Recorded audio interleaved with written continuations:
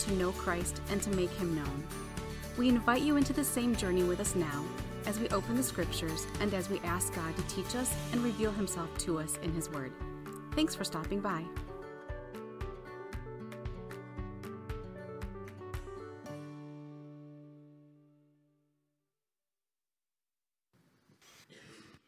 Well, it has been a good weekend. It's been a good end to the week. In our church community here, we've been able to celebrate Passover on Thursday night, a Messianic Passover Seder with some amazing food, by the way, and a great celebration of Christ's redemption through his death.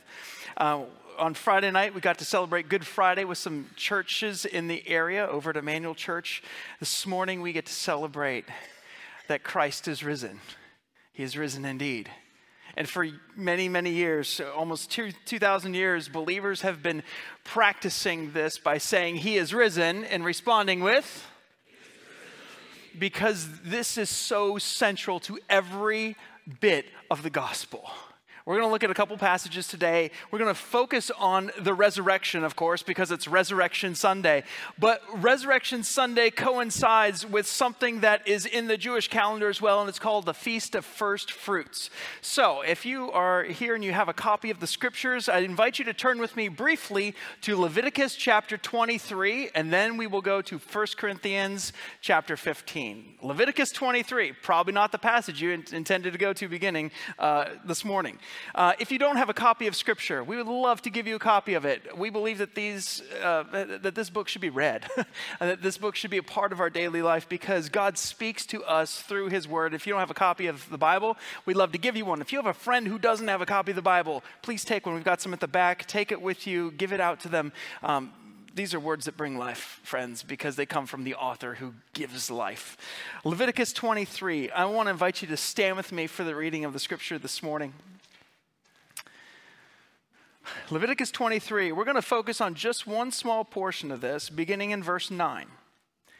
The Lord spoke to Moses, "Speak to the Israelites and tell them, when you enter the land I'm giving you, and you reap its harvest, you are to bring the first sheaf of your harvest to the priest.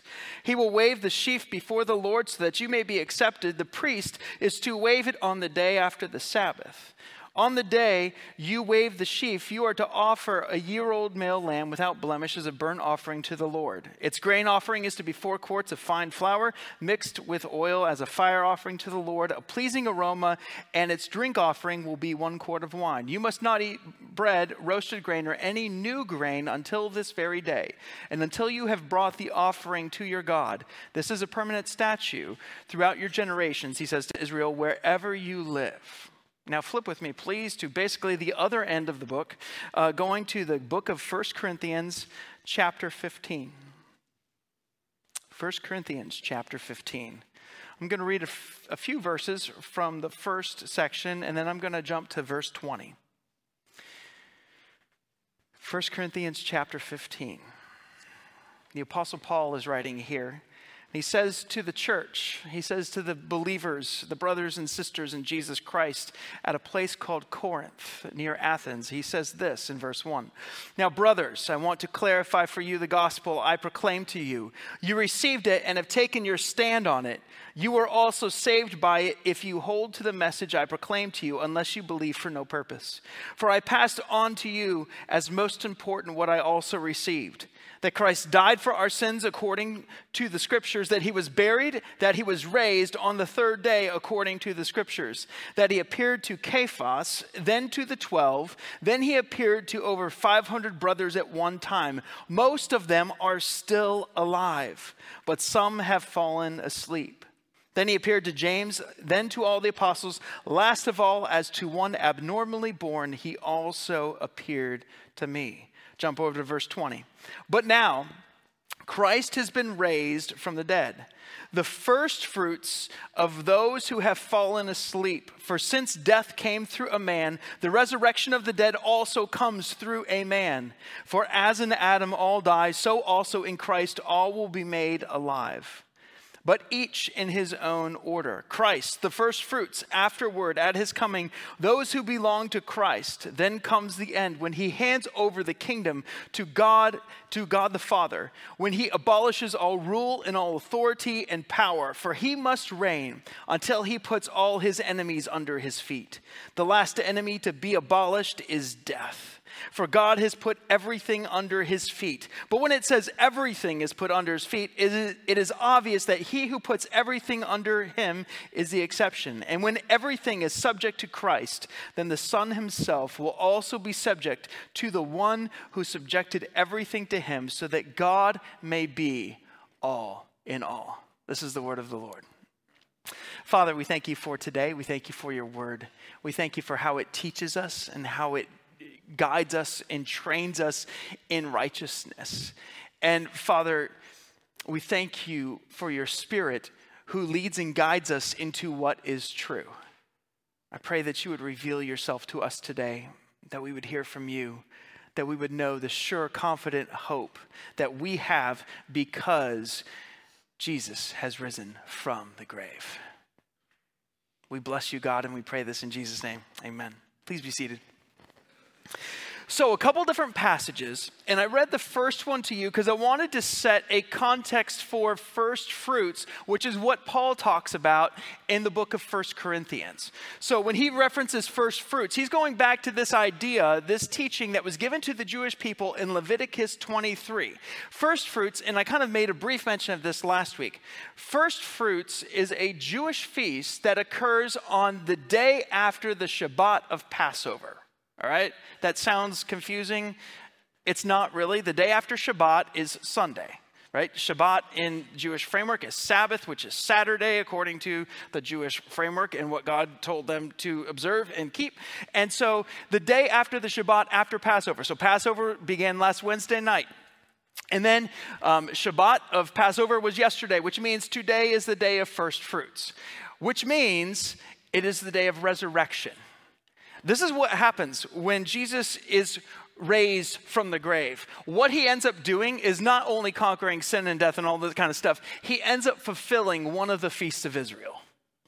First fruits was this time in which Israel, at the beginning of a harvest, they would take that initial portion of harvest and they would say, God, we give this to you. We recognize that this is yours, the first of it is yours, and everything else of it belongs to you. And so first fruits becomes this offering unto God. And the reason that the resurrection matters so much is because he lives, we too can live. Without his life, all we have is another person who is killed by the Romans on a cross. Estimates say that there's some 20,000 Jewish men around the time of Jesus who died on the cross.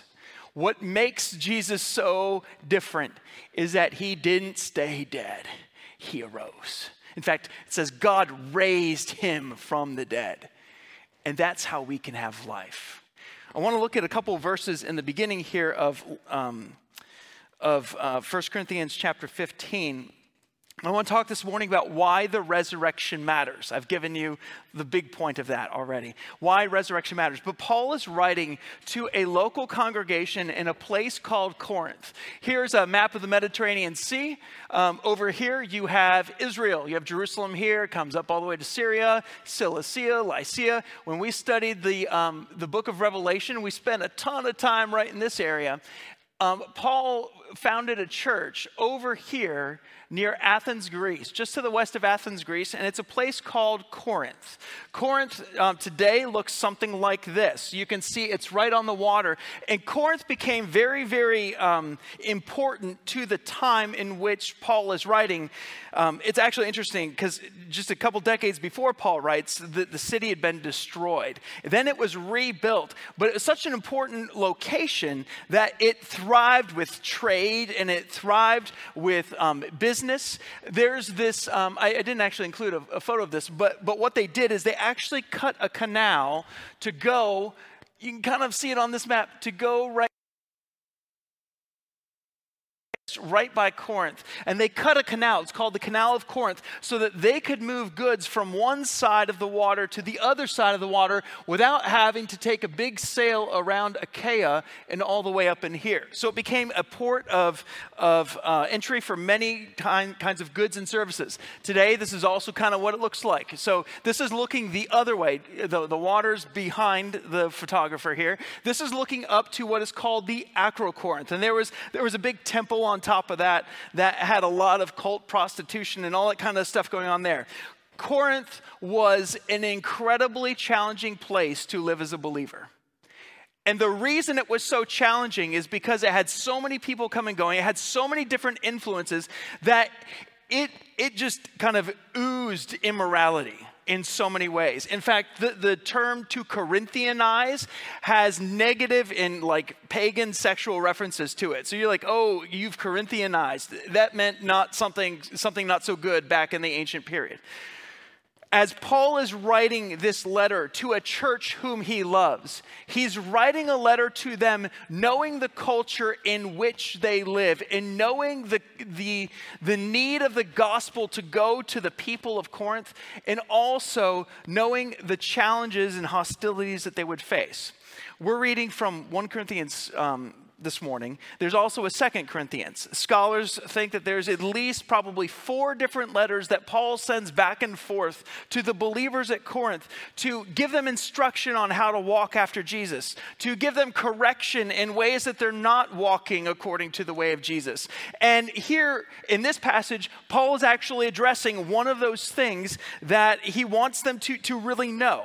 This city this church is a church made up of Jews and Gentiles, 60 to 200,000 people in this whole area. It's a Roman colony. And the people, both in the community and I would say probably the church also affected by the community. I like the way that Dr. Mike Van Landingham writes it. He says, if you were to summarize all the problems in Corinth, he said, it would probably be unbridled and arrogant self-promotion, which exhibited itself in every manner of their daily walk, their sexuality, their preference, their worship practices, their communal meals, who was invited, who was not. And so he's wanting to kind of give them these most important ideas and these most important truths so that they can have their lives built on the rock of Christ. So he writes this to them. And let's look at a couple of these truths that he addresses here. First, I want you to note that in 1 Corinthians 15, he says, now brothers, you could say brothers and sisters, he's talking to the whole church there. I want to clarify for you the gospel that I proclaimed to you. One of the things I want you to see about the gospel is that Paul proclaims it, meaning it is a verbal message of good news. It's something that is to be shared.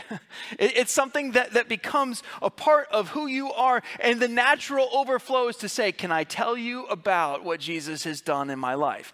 He says, the gospel I proclaim to you. And then he says, you received it and you have taken your stand on it.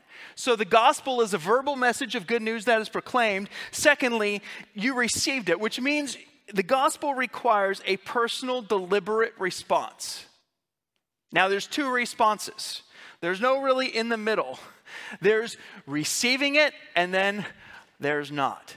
He's writing to people who have received it. Not only have they received it, they have taken their stand on it. The idea of taking their stand has to do with their life has now been reoriented. Because of the death and the resurrection of Jesus, their life is now no longer marked by what it used to be. Their life is reoriented by its truth, not the old way in which they used to walk. He says, you've taken your stand on it. You are also saved by it if you hold to the message that I proclaim to you, unless you believed for no purpose. It's interesting here in verse 2. You could probably better translate it here. Instead of you are also saved by it, which is the way my translation reads it, yours might say something like you are being saved by it, because it's a present passive. In other words, the action of salvation, we often break this up in big theological language to be the moment in which you've been justified before God through Christ's death and his resurrection. But then the action of The action of growing more in Christ's likeness is part of that salvation experience until we are glorified and we are with the Lord. So when he talks about you are being saved by it, he's saying, I know who you are. You've responded to the gospel. You've received Christ Jesus as Lord, and now you're learning how to walk that out in your everyday life. You are being saved by it if you hold to it, unless you believe for no purpose. In other words, he's saying there's a reason for all this. There's a reason that you have become a Jesus follower. There is a calling that you have upon your life now, not to walk in the old way, but rather in the grace of God to walk in the new. Because God wants to restore all of who you and I are to himself. Here, in the gospel, in the beginnings of the gospel, in being saved, in the first sense of this word, being justified before God, we are no longer looked at enemies of God. We're no longer looked and seen as people who are sinners, the noun. Now we are people who sin, but we are not sinners in the sense that when God looks at us, he goes, I can't partner with you because you are separate from me. He actually, upon salvation, he plants, he gives us his Spirit to come and live inside of us, to lead and to guide us in all righteousness and truth. He makes us, we've been studying the book of Colossians, for those of you who haven't been with us the last several weeks. One of the things he calls the church at Colossae is he calls them holy.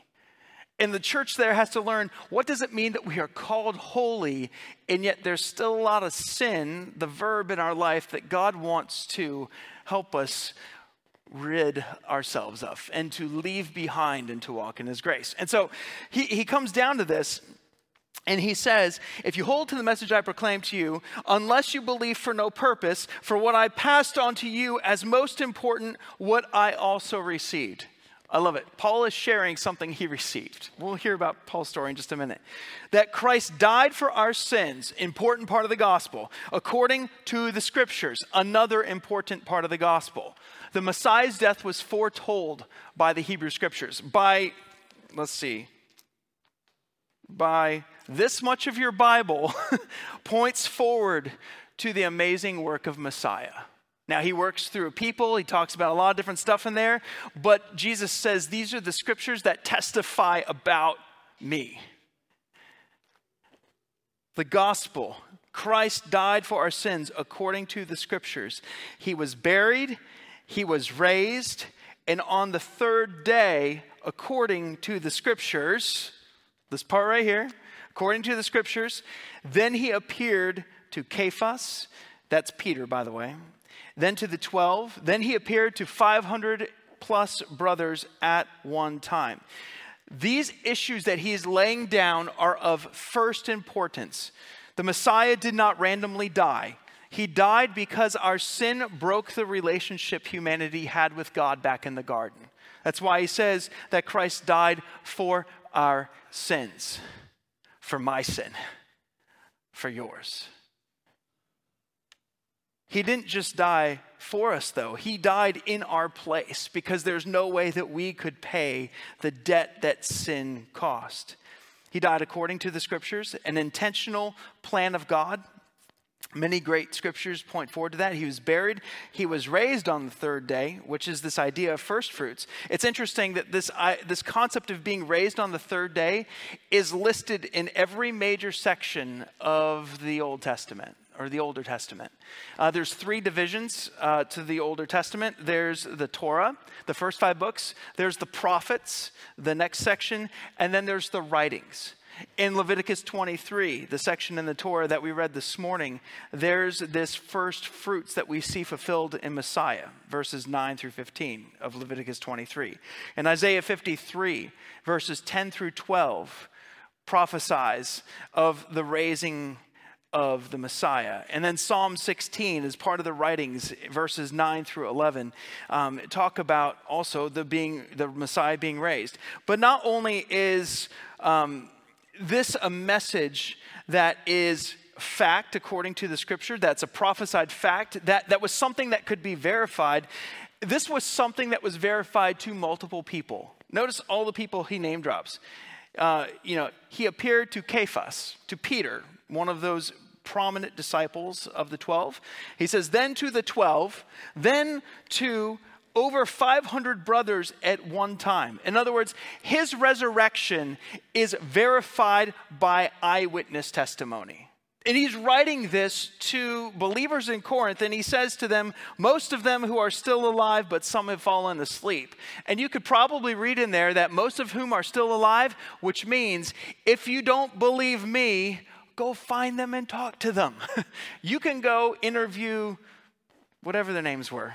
You can go interview the family over here that saw Jesus and the individual over here that met Jesus. You can go talk to Mary. You can go talk to Thomas. You can go talk to all these people who said, yeah, that was crazy. I didn't expect it. And actually, when you think about the disciples and their story at the resurrection, they didn't expect it. Like, they were afraid when they saw Jesus the first time. It startled them because it didn't conform to what they thought was going to happen. When the Jewish people thought of a Messiah, they thought this would be someone who would come in and save them from the Roman oppressors. But when the Messiah Jesus came, he actually saved them from so much more. He saved them from more than Rome. He saved them from their own sin. He took them out of bondage to sin, and he said, you can now live a new life. You can now have a new hope. You can now have peace. You can now have joy because I died for your sins. I rose from the grave. And there's a whole bunch of people, Paul says, that can testify to the truthfulness of this claim. In fact, Paul says here at the end of it, last of all, in verse 8, last of all, as to one abnormally born, he also appeared to me. Paul's referencing that his story of salvation was very different. All the other apostles got to see Jesus in person shortly after the resurrection. Paul was a passionate person for the Jewish faith. So much so that he saw this new group known as Christians to be a threat to the way of religion for his people. And so Paul's life was centered around for many weeks, months, years, being observant to the Torah, being a faithful Jew, and stamping out anyone who would come against that. And he saw Jesus and his message as a threat to that. And so what he ended up doing is he ended up putting a bunch of followers, messianic followers of Jesus, in prison. And it was on a road to a place called Damascus in Syria, where the Lord Jesus appeared to Paul. And he was abnormally born again. The Lord Jesus appears to Paul and he says, why are you persecuting me? And he's like, who are you? He's like, I am the Lord, the one whom you are persecuting. Paul's life is forever changed. And I think even the greatest proof of the truthfulness of the gospel, in my opinion, besides the resurrection, is that the message of Jesus brought real life change to people like Paul, to people like me. If you knew me before I was a follower of Jesus, you'd know me as a middle school kid who had significant anger issues, a person who never wanted to be wrong. Paul's story, my story, your story, every one of our stories before Christ were marked by sin, marked by a way in which we could not find our way out were it not for a Messiah who would step down into human history and take upon our sin and become our sin offering. He says at the end of this here, however, I worked more than any of them, not I, but God's grace that was at work within me. This is in verse 10. He said right before that, by God's grace I am what I am. His grace toward me was not ineffective. In other words, it was very effective. Verse 11 says, therefore, whether it is I or they, so we proclaim, and so you have believed. For Paul, the resurrection is not a doctrine to defend. It is a truth that brings hope and life and absolutely transformed him. Because if Christ was in the grave and Christ never raised again, he's without hope. Let's look at that. Let's look at this next section here. In verse 12, we didn't read this together yet, but it says, now if as raised from the dead, Paul says, how can some of you say there is no resurrection of the dead? What I think is happening here is that there are some people within the church at Corinth who didn't believe in the resurrection. One of the groups within Judaism at the time was the Sadducees. And the Sadducees, one of the things that they didn't believe in was the resurrection. That's why they were so sad, you see. Sorry, once a year I have to tell that joke. It's a groaner, I know. But some scholars think that the Sadducees, or Sadducean Jews, people who had grown up as Sadducees, as opposed to Pharisees or Zealots or Essenes or Herodians, all Jewish people, but all have a different bent, kind of like in America, we have all sorts of different bents on certain things. Some people think that Sadducean Jews came in and said, don't you know, the resurrection didn't really happen. And Paul is having to clarify the beliefs and the truthfulness of this, because the resurrection is absolutely fundamental to the gospel message. If you take the resurrection away, Paul says you are still in your sin. You have no hope. So he begins this argument, and verse 12 is the basis for the argument that's going to follow here. He says, now if Christ is proclaimed as raised from the dead, how can some of you say there's no resurrection from the dead? But if there is no resurrection of the dead, then Christ has not been raised. And if Christ has not been raised, then our proclamation is without foundation, and so is your faith. In addition, Paul says, we are found to be false witnesses about God because we have testified about God that he raised up Christ, whom he did not raise up, if in fact the dead are not raised. For if the dead are not raised, Christ has not been raised. And if Christ has not been raised, your faith is worthless. You are still in your sin. Therefore, those who have fallen asleep in Christ have also perished. And if we have put our hope in Christ for this life only, we should be pitied more than anyone. So these people were saying there's no resurrection. And Paul basically says, if there's no resurrection, then, and if our hope is in Christ for now only and not for the rest of our lives in resurrected bodies, he says we should be pitied.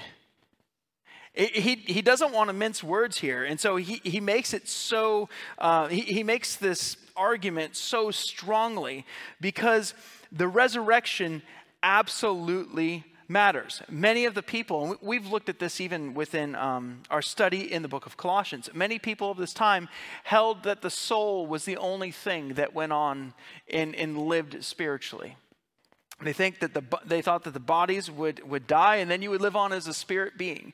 The problem with that is that's not how God created humanity. He created us in his image. He created us male and female. And he breathed the breath of life into Adam and Eve. And they became living beings, comprised of a body, comprised of a soul, comprised of a spirit. And before the fall, their spirit and their soul and their body was in perfect shalom with God. It was in perfect peace and wholeness with God. What happens back in the beginning of the story, Genesis 2 and 3, if you want to go read it later, you don't need to turn there now. What happens in Genesis 2 and 3, especially chapter 3, is that Adam and Eve say, we'd rather be our own gods, and they essentially cause a mutiny against God by saying, no, the serpent comes to them and says, did God really say? And they say, this apple looks good. I know God said, not an apple, this piece of fruit. I'm not really sure it was an apple, but they take this piece of fruit that God said don't take. And by doing so, they wanted to be gods themselves. And everyone from that moment on has been born, the scripture says here, born in Adam. It says in the passage we read in verse 22 of chapter 15, it says, verse 21 here, for since death came through a man, the resurrection of the dead also comes through a man. For as in Adam, back at the beginning of the story, all die, so in Christ all will be made alive again. So what God is all about is restoring his humanity back to their intended purpose, back to who he created them to be, which means if we put our hope in Christ for this life only, and we have just a spirit floating around or a soul floating around somewhere out there, we've missed part of what it means to be human. And what Jesus does through the resurrection is he takes upon a new humanity with a resurrection body that becomes a guarantor in terms of, because Christ has been raised from the grave, we know that one day too we will have resurrection bodies. For all of us who have aching backs and knees that don't work and ears that can't hear as well as they used to, or voices that go out, for all of us who have bodies broken by sickness and pain and disease, it should be good news. Good hope. This is not the end. The resurrection hope is for today, but it exists for eternity. And that's Paul's claim here. And so he makes this big argument in verses 12 through 19, which we read, that say, if Christ has not been raised, because if there's no resurrection of the dead, you might as well phone it all in, because your faith is worthless, and you should be pitied because you've given your hope and you've given your life for something that doesn't really pan out. But it's a fantastic conjunction that takes us into verse 20. He says, but now. And it's like he's taking this whole message of you should be pitied if that's what you really think, and if that's what's really true. But now, he says, Christ has been raised from the dead. I like he doesn't say, but if Christ has been raised from the dead. He could have done that for sake of argument, but he just wants to plant it firmly, I think. He says, but now Christ has been raised from the dead. The first fruits of those who have fallen asleep. Okay? This idea of first fruits comes in here. First fruits is a harvest. Let me go to here. First fruits is a harvest. The Jewish people, they would take the first of their crop on the Sunday following the Shabbat of Passover, which coincides with Jesus' resurrection historically. They would take that first sheaf of grain. They take a couple other things according to Leviticus. They would bring it before the Lord, recognizing that God, as you have brought abundance and you've brought food to us in this next year, we give this first portion to you. And really, when they do that, it's an act of trust. Because if you've just come through the winter months and you know that your grain stock is starting to dwindle a little bit, and you cut that first stalk of fresh grain and you say, I'm not going to eat this, I'm actually going to trust this to God. The picture that he's wanting to seal in their minds and in their hearts is, if you can trust God for this, you can trust him for the rest of the harvest. In the next couple of verses, Paul's going to make that claim. For since death came through a man, the resurrection of the dead also comes through a man. For as in Adam all die, so also in Christ all will be made alive. Verse 23, but each in his own order. Christ, the first fruits, afterward at his coming. Those who belong to Christ will be resurrected. Then comes the end, when he hands over the kingdom to God the Father, when he abolishes all rule and all authority and all power, for he must reign until he puts all his enemies under his feet. The last enemy to be abolished is death, for God has put everything under his feet. Everything. Everything. I love the way that Dr. Randy Smith talks about this particular passage. He says it this way. As a man, he, Christ, conquered death, for the actions of a man brought death. Verses 21 through 22. He took back in body what Adam lost in the garden. What Adam lost in the garden. His spiritual relationship with the Father was severed because of sin. His body, it actually says that Adam died. Because the scripture says, when you eat of this, you will surely die. He died spiritually that day, but he didn't die physically until many hundreds of years later, according to the scriptures. So what Adam experienced spiritually, he then experienced bodily. And then this is now brought back by the Messiah. He took back in body what Adam lost in the garden. Jesus was raised as the first fruits offering, this first portion. Then the end comes, eventually destroying even death. He says the early church celebrated the Sunday of the first fruits and began early to understand that this was the great symbolic show that God would bring about, our resurrection, as sure as the spring harvest follows the winter rains. So when Christ was raised from the dead, when God raised him from the dead, when the Father raised him, it was a sign that you can bank on it. All who put their trust in me will also live again. In John's gospel, Jesus puts it this way. He says, because I live, you will live. And his intention is the same as the Father's and the Son's and the Spirit's back at creation. When he creates man, a whole being, body, soul, spirit, to be then redeemed in spirit. One day to be redeemed in soul. One day to be redeemed in body. And Christ is the promise, the down payment that what God has said, God will secure and God will accomplish. Christ, the first fruits after his coming at the parousia, those who belong to Christ will have our resurrection bodies reunited with our soul and our spirit who are with the Lord in the intervening time. Then the end comes where everything is put under his feet, finally abolishing or setting aside death. And when we think of death, we have to think separation. What happened to the garden was man was spiritually separated from God. Eventually, their body would cease to function, and their body and their spirit would be separated from each other. What the resurrection brings is a unity of all these things. But what God brings through the Messiah Jesus is he brings shalom back in the way that he intended.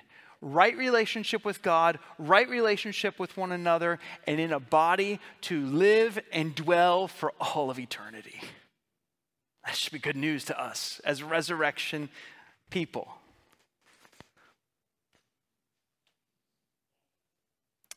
What is God's heart for you? What is God's intention for you? In the time in which we live, 2 Peter talks about how God awaits to return because he longs to see more people put their faith and their trust in the Messiah Jesus. Because it's only in Christ that your hope can be found. It's only in Christ that your joy can be met. It's only in Christ that healing and wholeness for all the hard things of life will find their needs met. What is God's intention for you? God's intention, if you're a follower of Jesus, is to know the truth of the resurrection today, to know that this life is not the end, and that we look forward to a day where we will see him face to face and we will always be with the Lord. This isn't the end. If you're not a follower of Jesus here today, maybe you're kicking the tires of faith. God's passion for you is that he loves you with just an amazing love. A love that was so great that he sent his son, his only son, the one whom he loved, to be your sin offering. He wants you to find life in him today. You can't manufacture it. You can't make yourself right with God. All you can do is respond to God's offer of forgiveness and grace. In the book of Romans, Paul says, if you confess with your mouth and believe in your heart that God raised Jesus from the dead, you will be saved. That is a message that's not just an intellectual thing. It's something that he calls us to with all of our heart, all of our soul, all of our strength. Not to earn anything. You can't earn a position with God. I couldn't earn a position with God. But I did have to come to the end of myself and say, God, I keep trying to make myself right before. I grew up in a great Christian home, and I grew up in a culture for which I'm so deeply grateful. But I grew up in a culture where I thought if I did this, then God will love me. For God so loved the world that he gave his one and only Son, that whoever believes in him shall not perish but have eternal life. For God did not send his Son into the world to condemn the world, but to save the world through him. Anyone who does not believe, or anyone who believes is not condemned, but anyone who does not believe stands condemned already because he has not believed in the name of God's one and only Son. John's gospel goes on to say, this is the verdict. The light has come into the world, but men love darkness instead of light because their deeds were evil. Anyone who does evil hates the light and does not want to come into the light for fear that his deeds will be exposed. But whoever lives by the truth comes into the life that what he has seen, has done plainly, has been done by God. What God wants to do is he wants to come into your life today. He wants to completely change you. But as Paul said here, Christ died for our sins according to the scriptures. And right before that, he says, I proclaim this gospel to you. You received it and you've taken your stand on it. You have to receive the gift that is offered. You have to. There's no other way. You can't earn your way, but you do have to receive the gift of God's grace. So what then is the purpose of mankind? How then shall we live? I love the way that the Westminster Shorter Catechism puts it. What is the chief end of man? To glorify God and to enjoy him forever. Really sums it up, doesn't it? There's so many things we set our hearts and our minds to. When the chief end that God has for us is for our lives in everything we do to glorify him. But not just to glorify him, to enjoy him. Are you glorifying God with your life today? Maybe the answer, or maybe the question for many of us might be, are you enjoying God today? As you learn to walk with the Lord, the enjoyment of his presence is an amazing thing that will meet every need that you have this side of eternity. I love the way that Isaac Watts, the great famed hymn writer, puts it. Love so amazing, so divine, demands my soul, my life, my all. Father, we thank you for Jesus, the one who died for our sins according to the scriptures, was buried and was raised on the third day. We thank you, God, that we can have assurance of knowing that we have a future with you because of the resurrection. We know, God, that one day, if we are in Christ, if we have received your gift of grace through your Son, we know that one day we will see you face to face. We know one day that the pains and the toils and the cares of this life will become secondary. Until then, Lord, for those of us who are in Christ, teach us what it means to glorify you and to enjoy you forever. And God, for those of us who are still kicking around the tires of what it means to actually give our lives to Jesus, I pray that you would convict us of our sin and our need for a Savior. How great the chasm that lay between us, how high a mountain we could not climb. And yet, God, you sent your Son.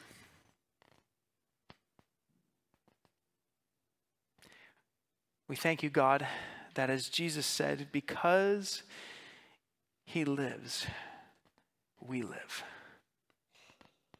We stake our life on that truth today. We pray in the name of Jesus. Amen. Thanks for listening. We hope that what you heard inspires you to take the next step in your faith. If you have questions about this message or would like more information about our church, we invite you to check us out at fbczealand.org or call us at 616-772-4377.